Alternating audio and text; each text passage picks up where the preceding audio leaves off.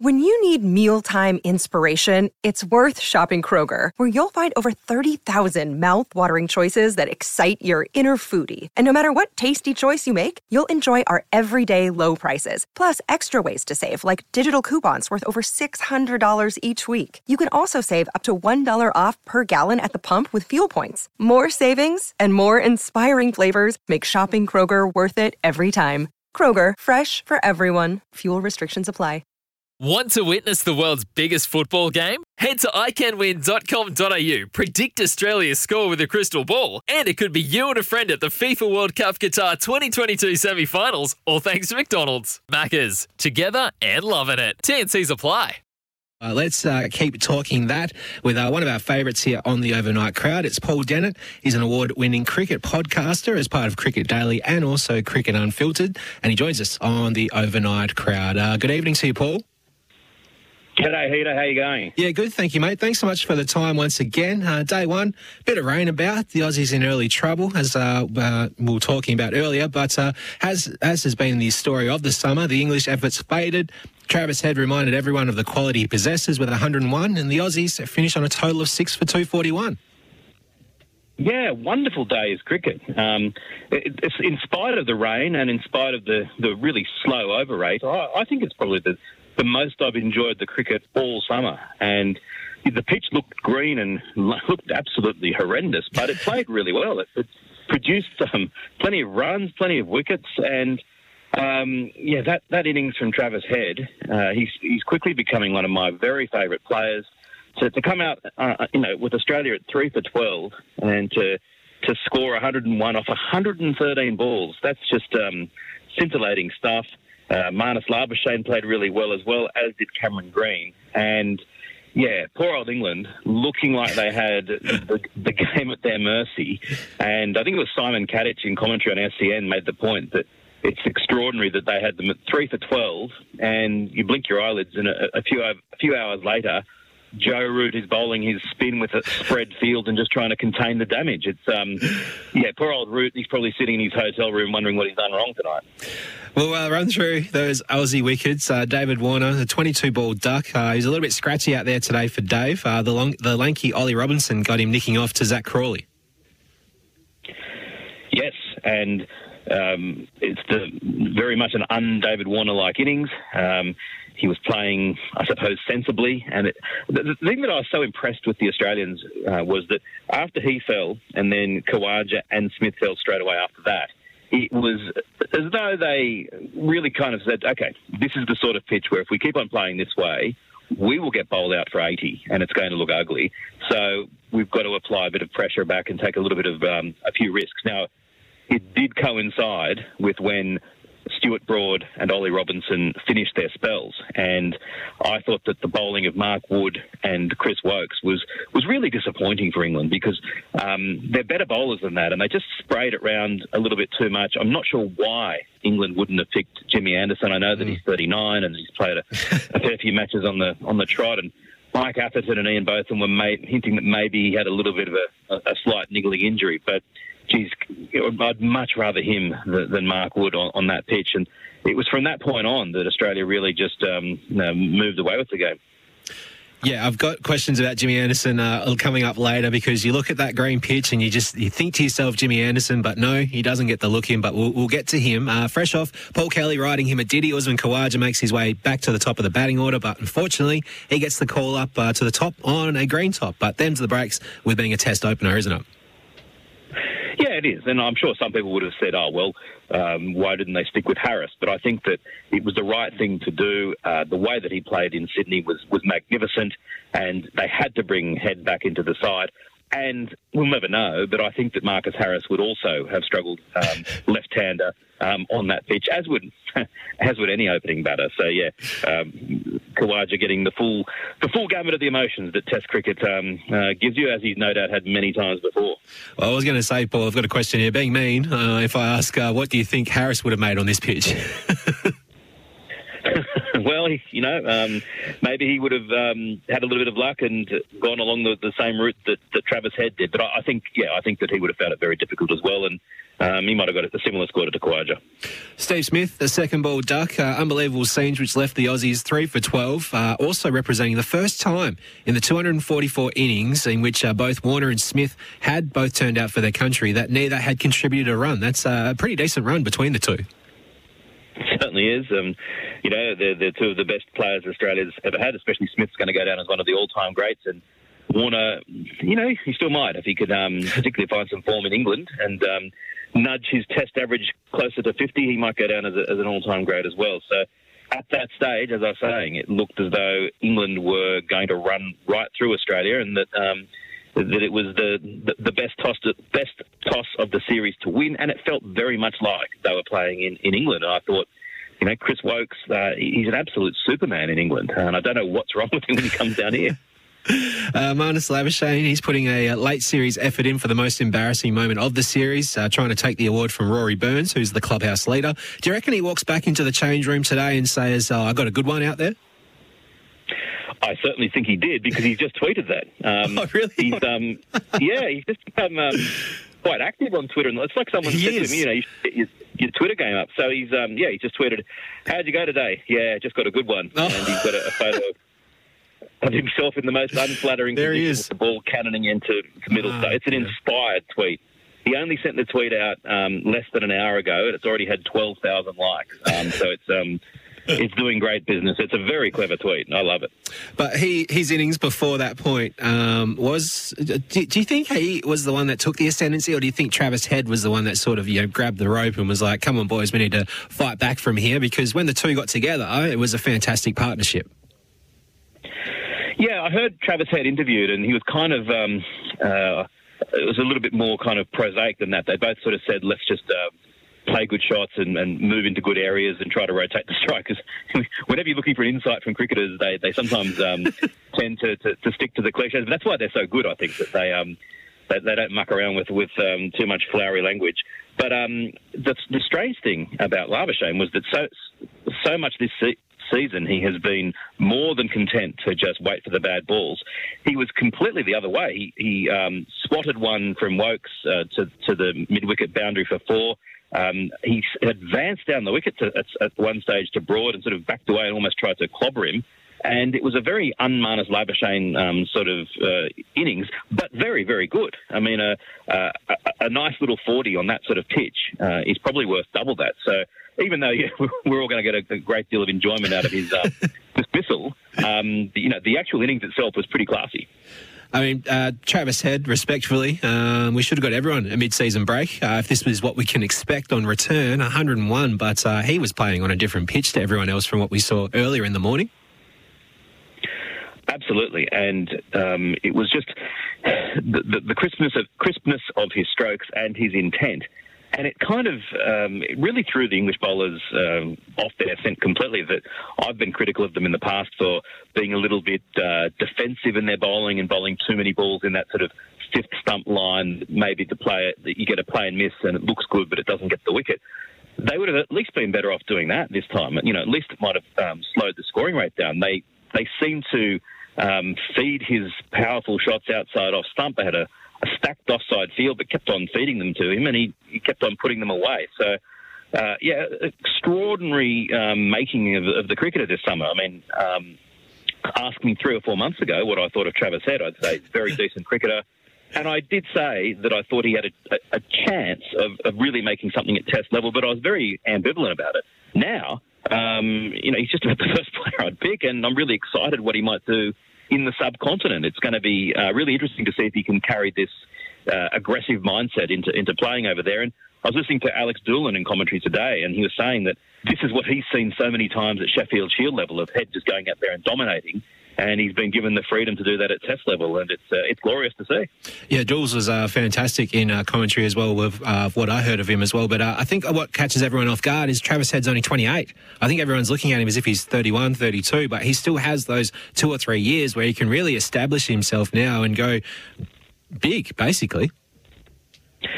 Yeah, Yeah, Greg Chappell's always said that the four peak years of your career as a batter are from 28 to 32, that you've kind of got your game pretty much worked out by then, and your eyesight's still great and your reflexes are fine, and then you've got that 4 years to really capitalise. And you could probably add a couple of years on towards the end of it. So it's potentially extremely exciting as to what he can do over those next few years. I'm going to really look forward to watching him. Cameron Green makes 74. He went along for the ride with Travis Head of taking the English on. Are you seeing the payoff from Cameron Green of all the work he's put in and the, at times, unseemly wickets that he had to endure earlier in the series? Yeah, I mean, it's just exciting that we've been saying how we've got to be a little bit patient with his batting because it's going to come good, and his bowling has been so magnificent. But those runs in the second innings in Sydney, and then I think today was clearly the most significant innings he's played in his short Test career, because that, when Labuschagne got out, that England still had a real sniff of really knocking Australia over for a very modest total. So for Green to play aggressively, ultimately his 74 came from 109. I'm just looking at it now, but for a lot of these innings, he was probably scoring a little bit more quickly than that. And I was really impressed because everyone had been criticising him earlier on in the season of being too defensive. He came out on a difficult pitch and played with great intent, and three shots in particular that just electrifying. He played a cut shot, a forcing shot off the back foot, and a cover drive off the front foot that were the sort of three shots that the commentators were gobsmacked by. And when he plays those shots, I said it on our podcast tonight that you can see why Greg Chappell said he's the most promising young batter he's seen since Ricky Ponting. Well, that's a big wrap, isn't it? But we'll move on to England. 5 changes for the English, including more bowlers rotations. Broad, Robinson, Wood, Wokes on a green top. Okay, I was feeling excited, but starts well, and then from there got ugly, as we were saying earlier. Yeah, and it was a little bit difficult to understand, as I said, why they would not include Jimmy Anderson, because the pitch is just, as you said, you look at that pitch and you can't help but think of Jimmy Anderson. So, hopefully they did it because maybe he's got a niggle or something. If they did it for purely strategic reasons, then I find that a bit perplexing. And then the other thing that went wrong for them was that Ollie Robinson, who bowled really well, then suddenly has a lower back complaint. He bowled an over of barely medium pace and hasn't bowled since. So with Ben Stokes unable to bowl as well, then suddenly their bowling looks very, very thin. And as I said, Chris Wokes, maybe they should have given him the new ball. I mean, that sounds ridiculous because they took 3 for 12, but I think he's most effective with the reddest of the pinkest of the pink balls. So that was disappointing to see him once again really not go so well. And between him and Wood, they got absolutely hammered. At one stage, Wood had, none for 71 off 9. Yeah. I felt like tweeting out something unkind about, Root probably won't give him the 10th over because you'll have to find another one somewhere to squeeze in the 10, implying that it was a 50-over game. And I thought, no, I'll leave that. But, the one thing he did do well, that he hurried up Green a little bit towards the end of Green's innings, bowled a couple of bounces, and then actually got Green out playing a slightly unconvincing pull shot. So that was, it's a disappointing day from England when it started so well. So do we take out of it that Jimmy Anderson does have a bit of a niggle or something like that? There's a lot of people looking into, what Jimmy looked like walking off the SCG with that rearguard action that helped save the Test match, at least not go to a win for the Aussies to continue on for a 5-0 sort of victory. But 8 mil of grass left on the pitch. You would look at that in the morning and go, I know a guy in our squad who would love to bowl on this, but they've gone the other way. They've gone with these other guys who now we've seen one probably break down and another two also be quite ineffective. I think he must have, and that is what Atherton and both kind of implied. And to be fair to them, I suppose, I was at the ground at Edgbaston in 2019 when Anderson went down with a hamstring injury after the 3rd or 4th over of the match. And, let's imagine that he had played in place of Mark Wood, and if he did have some sort of complaint, if that was exacerbated, and if they're in the situation now where not only was Robinson a question mark, but if Anderson couldn't bowl either, it would be an absolute debacle. So I understand that you've got to make sure that players are 100% fit. So maybe we can give them some leeway, but I'm sure that they're probably regretting it now. A few tweets getting around today as well about Joe Root and his tosses as well, winning the ones he didn't want to win, losing the ones he didn't want to lose, but he couldn't do anything else after winning the toss today, could he? He had to send the Australians in. I think so, yeah. And yes, if he'd batted first and England got rolled to 60, it wouldn't have been a good look. But yeah, I think the pitch did play better than its green-eyed monster look might have conveyed. And as I said, I mean, hats off to the curator. Marcus Pamplin's the curator down there, and I think it's been an excellent pitch and produced, as I said, the most attractive day's cricket of the Ashes so far. Love that. And Scotty Boland, that's the one I missed earlier as well. He got the thumbs up from the selectors to play this last test. He had to go through a bit of a fitness test as well. Has he jumped a few guys in the pecking order, do you think? Or are they making the most of a hot hand at the moment, the selectors? Well, I think it's very, very, it's a tightly, it's a hard one to call at the moment. And I think that he'd be very difficult to leave out the way that he's bowling. And when you look at the potential pitch that was going to be on offer, and with his hitting the top of the off stump and challenging the stumps every delivery, I just think you look at that and think he would be very, very difficult to play against. So if everyone was fit, then it would be a very difficult decision, and I don't think he would make it. I think that they'd go with the old firm. But with a couple of the players under injury clouds, but I certainly think he leapt over the top of Michael Neser, and he's probably very much neck and neck with Jai Richardson now. Let's move over to the New Zealand versus Bangladesh series. New Zealand getting some daddy runs in this second test versus Bangladesh. Conway and Latham both going big, but it did mean that we didn't get a chance to see Ross Taylor with the blade for very long in this test. He only got to, I think, about 28 runs it was in the end, but he did get to have a moment as he does hang up the black test cap for New Zealand. He got the wicket on the last ball as well, so that was a nice little send-off for Ross, wasn't it? It was lovely, and everyone's making great play of the fact that he finishes with a better bowling average than Richard Hadley and Shane Warne. So, not a bad effort. I think he took 704 fewer wickets than Shane Warne, though, so that might be a little bit of an issue. But yeah, I mean, he's a player that gradually crept up on me over his career. And I started to realise just how good he was, because he retires with some superb numbers. I mean, he's got the most runs ever of a New Zealand Test batter, and also the most runs ever of a New Zealand one-day batter. His Test record will be caught pretty soon by Kane Williamson. But it's all about averages for me. And he has the best average of any New Zealand one-day cricketer ever, averaging 48, and the fifth best Test average, averaging a touch under 45. And so that's really, really impressive figures. He got that massive score against Australia, 290 or something at the Wacker in 2015-16. And obviously, I've never met him, but hearing Ian Smith, who's a great friend of his, talk about him, he just seems like one of the nice guys of cricket. And they said he could have retired after New Zealand won the World Test Championship, but he's stuck around. And yeah, getting a wicket with your last ball in Test cricket, it's as close to a fairy tale as often as allowed. Highest run scorer in New Zealand Test history for now, as you said. I don't know if it's serendipity that he finishes alongside Dan Vettori on 112 Tests or just luck, but it's a nice honour to share for two iconic New Zealand cricketers. Yeah, it sure is. And New Zealand don't get to play anywhere near as many Test matches as Australia do. But I think sometimes the New Zealand players look around and think, gosh, I started at the same time as this Australian. He's played 80 Tests and I've played 50. So to play 112 Tests, they don't get many, if any, 5 Test match series.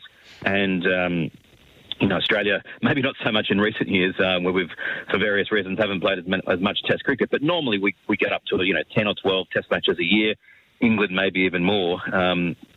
New Zealand is down on that. So for a career to have that many Test matches is highly impressive. Zach has sent through a question on the Overnight Crowd text line. It says, hi, where does Ross Taylor rate in world cricket? I reckon he's in New Zealand cricket's top 5 of all time, but where does he rate on a world cricket scale? That's from Zach on the Overnight Crowd text line. Any thoughts on that one, Paul?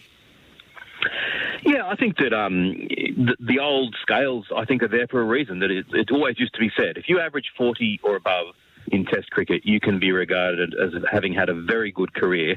And once you get to 45, then you're sort of up into that next echelon. And I think with an average just under 45, he's in the level, I would say, below an all-time great of the game if you're looking at it from a world perspective. I think if you're looking at it from a New Zealand perspective, he's certainly a great of the game for New Zealand. And for the world level, very similar sort of record to someone like Justin Langer. Very, very good player, almost a great of the game. And when you consider how many people have played Test cricket and how few have a record as good as that, that's pretty impressive. As far as one-day cricket is concerned, an average of 48 I can't remember the strike rate off the top of my head, but it's good. You'd be hard-pressed to argue anything other than that being a great of one-day cricket. So, a record that he can be more than proud of. Let's move over to the South Africa versus India series. We've seen the result of South Africa winning the series 2-1 over a pretty good India side. They got the win by 7 wickets this evening. It's been quite a turnaround from the first test, though, hasn't it? Yeah, and full credit to South Africa. I think I've said it before on your show that I'm consistently amazed by how they completely seem to, no matter what setbacks they have, they continue to be able to produce a high-class test team. And, from nowhere, they once again got a really impressive bowling lineup. I was looking at the head-for-head bowlers before this match, and I just thought, Rabada, Olivier, Jansen and Ngidi actually compare very favourably with India's correctly much vaunted pace attack. So for them to get a 2-1 win, I think it's a really good win for world cricket, that we want South Africa to be a stronghold, and you shouldn't be able to go there and win easily. Very disappointing for India, for having gone to Australia and won that series, having gone to England and possibly having run that series. We have to wait another 6 months to find out, but assuming that they managed to get the win there, if they'd also gone to South Africa and won there as well. I mean, a few years ago, to think of an Indian side doing that was just extraordinary. So they haven't done it, but they've come very close to it, because each of these test matches that they've lost has been hard fought, and they could have easily won, but in each case, South Africa got the win. Cracker of a game again, unfortunately this time in front of no fans. Virat back in, concentrating like a man who's met a Rubik's Cube for the very first time, but just before stumps on day 3, an already fiery match absolutely explodes, courtesy of DRS. What did you make of all of this going on, Paul? I'm a bit of a fanatic when it comes to DRS. I am absolutely 100% on the side of the technology. And I always say, if you are surprised by Hawkeye, it's because you've got it wrong and Hawkeye's got it right. Right, okay. I'm a bit of a zealot, but I just think that when you look at the sophistication of the technology and all the cameras that they've got, and from what I remember of trajectory mathematics from year 12 in the dim, dark days, it's not actually that hard to calculate where a ball is going to go, especially when you've got all of that information. The thing that was telling for me was, so what happened was Elgar was given out LBW on the field against the bowling of Ashwin. He threw it upstairs without much hope, and DRS showed that it was just going over the top of the stumps.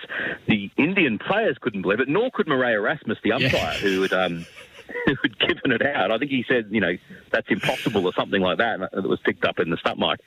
But they have shown a few balls later, there was one that passed over the top of the stumps, went to the keeper's gloves, and they've shown the Hawkeye trajectory of both balls at the same time.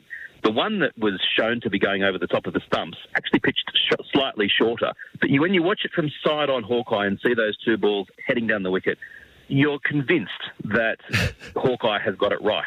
At least I am, as I said, although I'm horribly biased. But either way, the way that they then carried on, and I'm a massive fan of Virat Kohli, but I think that the way that he, Rahul and Ashwin carried on, it was a novel way of doing it, like speaking directly into the stump mic to give a message to the broadcaster. I'll give them that. It was quite novel, but I thought it was a disappointing look, and I think it is going to be an interesting test case for the power of the ICC, because I would imagine that they really should face some sanctions for that.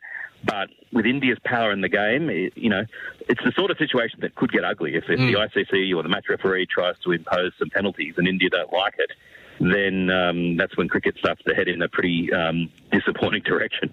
So Ashwin, who got the wicket that was overturned, says find another way to win. Super Sport, who are the television broadcaster for this series. KL Rahul saying a whole country against 11, 12 of us, and Virat Kohli saying focus on your team, not the opposition, trying to catch out people all the time. So I'm having one of those moments at the moment where I've been looking into this topic. I watched the videos of when Sachin Tendulkar was accused of ball tampering in South Africa. The Indian team threatened to walk. I think it was back in 94, 95. It sort of made me realise how long running the campaign, or conspiracy, I guess, of a campaign against touring teams has been running in South Africa. Well, you should chat to my co-host of Cricket Unfiltered, Andrew Menzel, because he'd absolutely back you up there. He's pretty fired up about the. I think it still stems from what happened with Australia.